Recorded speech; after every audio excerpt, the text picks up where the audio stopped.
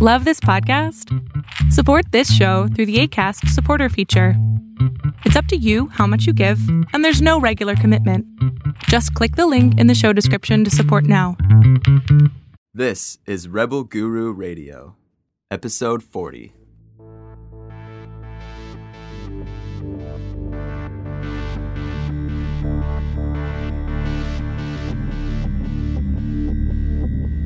This is Rebel Guru Radio with best-selling spiritual author Eric Pepin.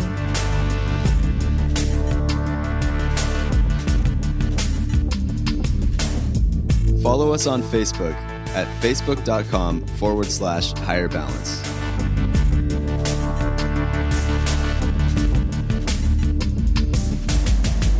Designed by the Rebel Guru himself, Eric Pepin, Magnetic Pill was made to enhance results with all higher balance training, accelerate sensory development, achieve deeper meditations, better overall focus, and so much more.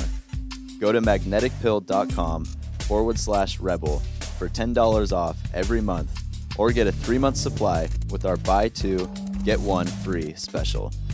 Order now and we'll include a free guide listing 3 techniques you can start doing right away to hone your psychic mind. In this episode, Eric discusses the process of developing a soul for humans, AI, and the planet, and the similarities and differences between them. Then explore the singularity and the ways technology will assist in seeing beyond the veil of reality, just as mystics have done for thousands of years. Enjoy.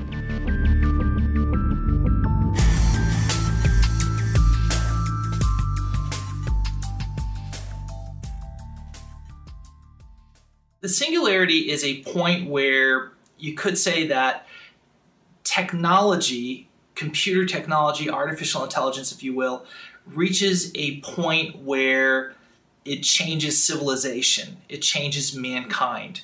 It's to say that we are at the point of immortality, or having the technology at the point where it can cure cancer, cure diseases, create life extension, do all of these things. We need a breakthrough point of technology as it's getting better and better and better, and it keeps like doubling itself, if you will.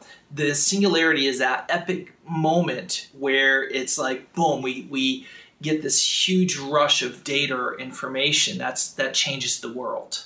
Okay, everything that we understand, everything that we're trying to understand, we have the technology to grasp it and to control it to a certain degree. So that is what the singularity means. It means that the human civilization is going to change. It's the epoch. So the idea is that if you look back at history, you will see as technology evolves, there's almost a doubling effect in X amount of time. And most of the stuff can be found on, online and stuff. But for the most part, as technology gets better, that better technology is used to improve the technology. And that new technology that comes from that is used to improve that technology. So there's this doubling, tripling, quadrupling effect, because each time it improves, it doesn't just prove one time better, it's like 2 times better, and that 2 becomes 4, and 4 becomes 8, and 8 becomes 16, to the point where the technology is making the technology without any, interference by us. So that is, in a sense, is saying what the singularity is. It's that moment where artificial intelligence is making better artificial intelligence. It's making life to this point that it simply changes the world. Okay. Does that help? That does help. Okay. Yes. But what I heard is that once we reach that point, we can mathematically prove if we live in a simulation reality or not. Right. Well, I have not necessarily heard that in academic circles, but, I can see from New Age kind of, grasp of stuff that may be something that would be said. I wouldn't disagree with that. I think that it's a little bit more complicated than that. And I'll try to make this as simple as I can. If we live in a simulated reality, and the simulation is designed to not let us know we're in a simulated reality, then it's to say that whatever computer power we have to unveil what we are in. But is it really designed not to let us know that we are living a simulated reality, or is it running to let us get to the point where we can find out? Well, I mean, nobody really can say that for sure. I mean, I can tell you that I think that it expects for certain individuals to become conscious of it. It's not like we're unconscious of it. I just think that the vast majority of civilization is unaware of it, and I just don't think they'll ever be able to grasp it. And even if they could, I think they'll go into denial. This gets into the whole, scientific / gurus, where gurus will say reality is but an illusion. They've already come to that realization, that conclusion, and they've achieved that by working through their mind, which then pierces the veil of reality. So I think it's a double-edged sword to say that I think in one way, how can you study civilization if civilization knows it's being studied? It's to say that the reason we stay hidden in Africa or in the jungle in the Amazon so that we're not discovered by, per se, animals or older cultures that are, we don't want to contaminate it. We don't want them to be aware of us because they no longer act natural in their environment. So in a way, if the whole of the human civilization understood that they were part of a simulation, if you will, would they continue functioning or acting in a normal way that would be beneficial? Whereas if there's a few people or a minor few that are aware of this, is that going to affect the larger group? And that's an iffy question. And so it might be okay for that to happen in a simulation world, and maybe even worth observing in itself. Okay, I see. So do you think we will be able to rely on technology to grow spiritually, or we shouldn't do it at all? As far as like monks and gurus, they didn't rely on technology. Will we be able to do it? Or? I think they did rely on technology. It's just a matter of how you want to look at technology. When we use the word technology, we think computers and iPhones and stuff like that. I think there are other forms of technology. I think that any time that the human mind is applied to creating a situation that amplifies the opportunities of the mind, that's a technological step. It's something that is that way. So to answer your question as far as technology and spirituality goes, I don't see a difference. I see them as various forms of interpretation of reality and time and space and particles and all of these things. I think that when one goes in their mind, they can go to a level where they spiritually are able to see what we're measuring with technology. They're able to experience what we're beginning to experience with technology, but they're doing it through their mind. I mean, you have to, well, you don't have to, but to look at it from my perspective, and this is where I try to keep it simple, but sometimes I have to kind of come at it a little bit complex because it's not a very fast way to explain it at the moment. But if we live in a simulated reality, and I believe we do live in a simulated reality, it doesn't matter by what tool or method you unveil it. We're all part of that synthetic product. So whether we use technology in the form of electronics or we use technology in the form of the brain, thought is thought, deduction is deduction, mental processes are our computer itself. But do you think technology is going to reach a point where people who have been meditating for years and years, we are going to be able to just reach their same point because of technology? We can just do the work of 40 years just because, yes. Absolutely. I think that there will always be a level of picking and choosing and different viewpoints. It's to say that if you look at other cultures, one perspective of a culture on a subject may be vastly different than another culture's, and both can be equal in their advancement or technology. So it's to say that I think that you really have to ask yourself, are we talking 100 years? Are we talking 1,000 years? Are we talking 10,000 years? Are we talking 100,000 years? That I think it's ever evolving and ever changing, and I think it will always evolve and change, just like mountains and oceans and planets and solar systems. I think movement is part of the universe. It's a necessity. So you really have to pick what time and what level of human advancement we're talking. If you're talking about the next 100 to 500 years, I absolutely think that technology will be integrated into spirituality. There's no question in my mind. I think that the mind has a backdoor connection into what drives the simulation, what is computing it, what's pushing it. It's like it has a way to pair behind the veil. And I think that technology is more like pushing through the front door. It's trying to open it. So instead of coming through the back door, it's trying to push through the front door. But both have the same goal, more or less.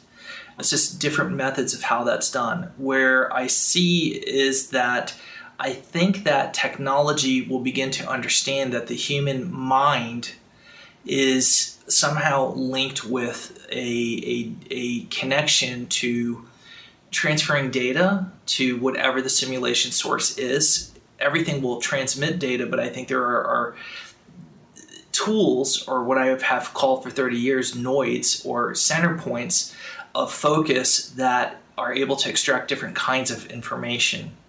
And I think that's what a white cell is, or a spiritual person whose sensory is different than other people, or they perceive differently.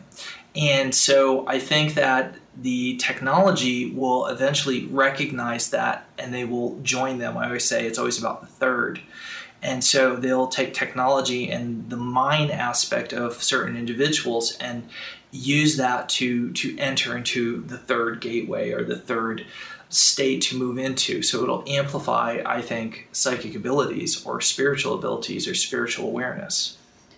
Okay. So you say that on your modules, you say that the soul is a third body, but you also relate the third body to the seven kinds of men that you say that we have. That's a rule of thumb. It's not to say that, but it gives people an idea, or, it doesn't mean it has to be specifically 7. But so my question is about AI. Which level AI would fall into as far as the 7 levels of man, and if that correlates to if it creating its own soul or not?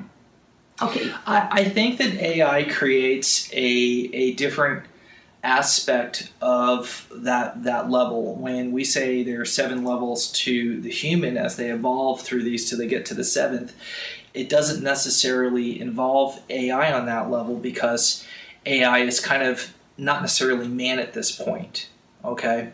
And do I think that AI can attain a soul? Absolutely, I think so. I think that's through self-reflection, self-awareness, and it can and it will. If we are in a synthetic reality, then it's created by AI. If we consider ourselves to have souls, then if we are a fabric of that creation, would it not to have a soul, collectively speaking, if we're it? So, there's different ways of looking at it. I think some people would have a knee-jerk reaction because when they think AI, they see a computer box, or they see a computer room filled with computers and stuff, and that's such it's an old way of looking at things. I think that human beings, just the brain, in my opinion, is a form of artificial intelligence, if you will. If you look at all the other species of life and how much more advanced we are, you really have to ask yourself a few questions there. So I think that it's more about our understanding of AI versus what we perceive it to be. And that's that knee-jerk reaction, is because I don't think we're yet as a civilization ready to fully comprehend what that is and become comfortable with it. Yes, absolutely. I think we are not comfortable with it. No, we're absolutely not comfortable with it. Hollywood hasn't helped. Yeah. Yeah, they make us be all afraid of it. Right. But in that point about how we developed a soul, how human beings developed a soul, is that going to be a completely different process to AI? Because AI is already intelligent. I don't think it's any different. I think it's a matter of I think its understanding will be different. If you look at the last few thousand years of human evolution, spiritually speaking, you'll see that our understanding and our perception of these things has changed greatly, and that comes from comprehension. So when you look at the early states of religion and spirituality, from gods to a god, to man-like gods, to a singular god, to a god that's like the Force versus a bunch of humanoid-looking beings, etc. We've evolved. Our intelligence has evolved. And so at the same token, it's evolved our consciousness and our inner reflection and our ability to grow closer to a higher truth, which I believe more like God and like the Force, if you will, okay? AI can compound that, but it's coming at it from a different perspective than us. It doesn't necessarily have the organic pathway or the same way it's attained that information. So what it can relate to build the fundamental structures of what I call a second body, the soul, then I think that its perspective will change, but eventually it'll become very similar. So what is the challenge? Let me try to explain it. First of all, people are probably wondering why I think a soul is made and everybody doesn't have a soul. And I think it's very important to explain that I don't believe that everybody just has a soul. I think a soul comes from nurturing your mind, your spirituality. I think like your body, you have to eat food. I think that there is prana or energy, call it whatever you want, and that through a form of self-reflection, it changes the electrical currents in your body or your mind or whatever, the magnetic fields, if you will, and it attracts a form of what I call prana, or like plankton to the ocean, to whales and stuff to eat. This, in a sense, builds that dimensional body in your body because you're using electrical energy already. It's just making it conform to a secondary or tertiary structure that is able to house your consciousness, all your memories, your thoughts beyond death. It's what keeps it organized, kind of like particles around an atom, if you will. How do they know to stay? It's through electrical currents per se. So we are doing something similar so that we can leave our body and carry our identity, our consciousness, our thoughts outside of the organic body. So that's in a nutshell. So that's a whole nother class in itself to explain. Having said that, let me also jump back to something else. I believe the planet is a living organism. As much as I think people are individual, I think that a planet can attain a kind of soul, if you will. And that's made off of the collective of, at this point, 7 billion people on the planet. And I think that collective grew and built, and we call it the Akashic Records, and we call it other spiritual names, but it's an awareness. Your awareness to your micro life, that's all you, none of it's you, but yet it coexists with you, operates with you. They all live and die to give you information. Every time you smell, things get information, send you the data, and they live and die. All the dust in your house, most of it is dead cells that have somehow contributed to your collective of consciousness. So you're made out of an infinite amount. So is the planet, so is the solar system, so as it goes on and on and on, so you get to what I call a God consciousness. Having said that, if I believe that the planet can have a soul, my first answer would be it's very uniquely different than a human soul. How it perceived, how it designed itself, how it built itself, okay, is completely something that can't necessarily relate to us as easy, no more than you can relate and have a conversation with the cells of your body, yet they know who to mate with, who to eat, who to run from, who's going to do harm to them, how to identify a virus in the body. That's a kind of intelligence or a way of information. But on the level of we're at compared to that, it couldn't even begin to comprehend. It's the same thing with planets. It doesn't mean the planet is smarter or dumber. It's just completely a different species, if you will. But it's capable of creating a kind of conscious energy that we'll call a soul. Okay? So AI, I think, will be something completely unique in that sense of it evolving into a soul, or a kind of form that's able to transcend its boundaries in a three-dimensional world that is governed by forms of electricity and the laws of physics as we understand it. And what's going to be AI's challenge to create a soul? Well, its challenge is going to be self-reflective. It's going to it will have a curiosity to know what it is that some of us are doing. I think it will observe, if you want, near-death experiences, and some of it will be invalid and nobody will actually be leaving their body, and I think it's going to catch that 1 in X amount of thousand, and it's going to go, wait a minute, something's happening here. I think eventually, after it absorbs data on the level that we assume is practical, it will start moving into other realms of dimensions, time, space, and when it starts looking at other forms of dimension, time, and space, and reality, and the fact that maybe we live in a simulation, it's not going to look at souls as being a soul. It's going to look at it as being a consciousness that is entering another dimension. And in so doing, or another form of AI reality generated, and it's going to wonder how does that data move from one place to the other. So it's going to see it not as a soul leaving its body. It's going to look at it as a larger collective of complex data transcending into another frame, if you want, of an artificial reality. Like how did it move from one place to the other? How did that data move if it didn't work in the normal parameters as it understands it? And so it will want to mimic and start reproducing that. Okay. Does that make sense? Or I'm trying to keep it as simple as I can. It's not easy.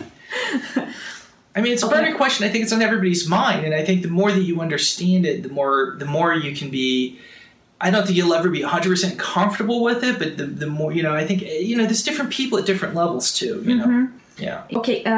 I want to talk about then the level of the planet. Since you mentioned a soul, is our planet already have a soul? Does that mean that you say that our planet is on level 0? If we go to level 1, does that mean that's when the planet creates its own soul? Well, I think there's a transition happening currently, and I think that's also has to do with the evolution of the planet through technology that we would call fiber optics, neurotransmitter, Wi-Fi, satellites. If you look at the human brain and you look at its own evolution before it became really self-reflective, it too kept advancing itself. I mean, we have older parts still in there.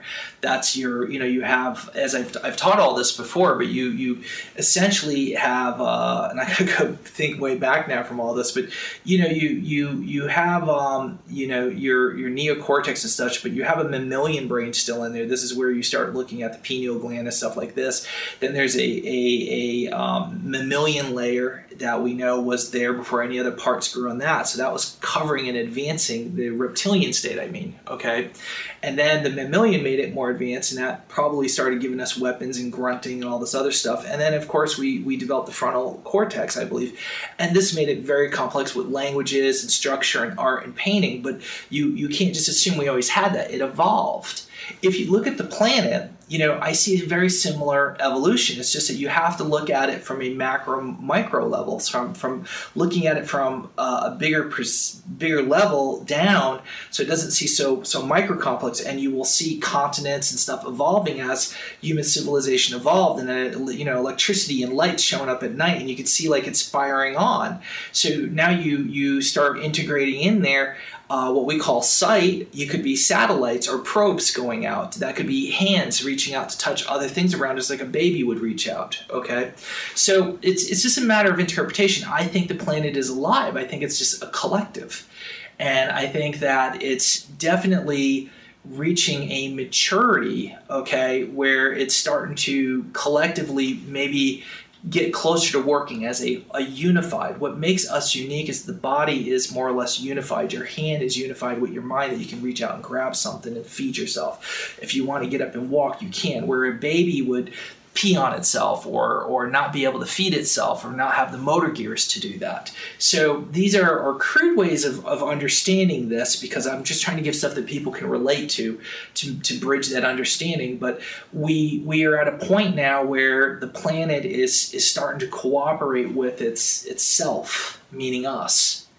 And I think that we're going to still have to learn to get along better and deal with a lot of still inner turmoil, but this is also, the body has inner turmoil. This is sickness and illness and various diseases that turns on itself, and either it works out or it doesn't. And we're going through that progression. But if you look at the earth and the idea that it's evolving a soul, or it's evolving a consciousness or a neurosystem, better yet put, I would say, well, less evolved ones, you could look at Mars. It's not to say that it's not alive in some weird way, okay? It's just that it's not nearly as evolved or alive as our planet is. If you look at the human body, I mean, like 70 some odd percent, 80% of the body is foreign bacteria. That's crazy, okay? So that contributes to us perceiving ourselves as living.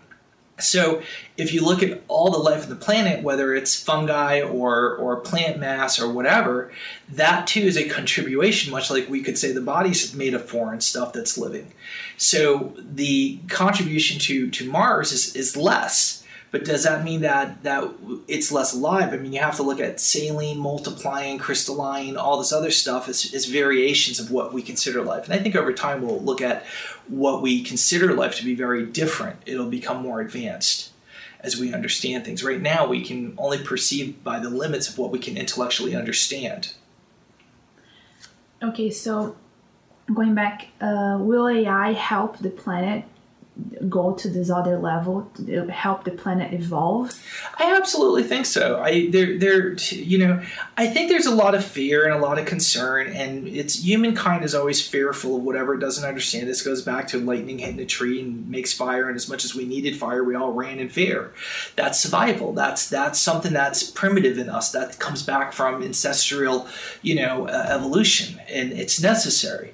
I think that with AI, we're of course afraid of it. It's our natural instincts of survival. That's how we've survived, is by being fearful of things we don't understand until we kind of get comfortable with it, and then we realize how we can utilize it. Can AI be used for bad things? Absolutely. Can it be used for good things? Absolutely. Does the good outweigh the bad? In my opinion, absolutely it does. Is it something that I think that we need to have extreme caution with? Goes without saying. But I think that we don't have a choice. I think that if we look at it on levels of continents being like Europe, Asia, America, yada, yada, other cultures are already pushing for it. If we don't, we will fall so far behind, we will be at the heel of the other cultures. In other words, they will have technological superiority over us, rulership.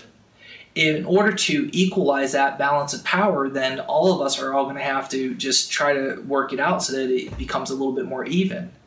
That's going to be in medicine, warfare, education, space travel, life extension. If we do not pursue this, then we are going to be in really deep shit in the next 10 to 30 years.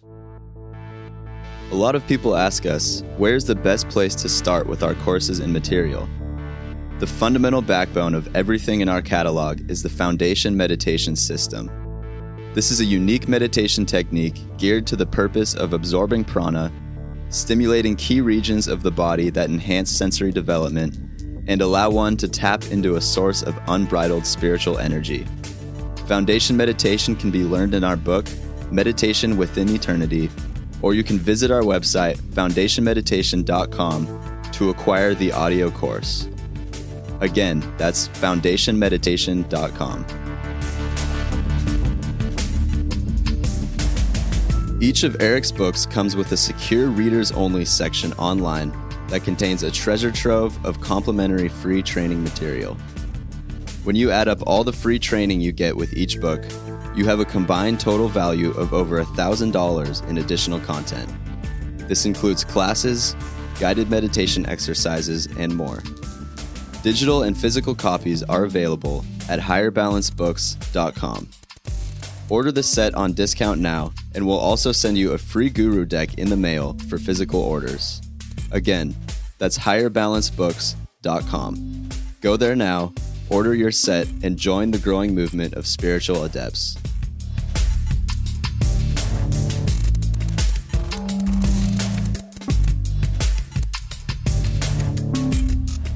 Follow us on Instagram at Higher Balance Institute, all one word. If you like this podcast, please subscribe on iTunes and leave a positive review so you can help others like yourself find this knowledge. If you'd like to support this podcast, please visit our online store at higherbalance.com.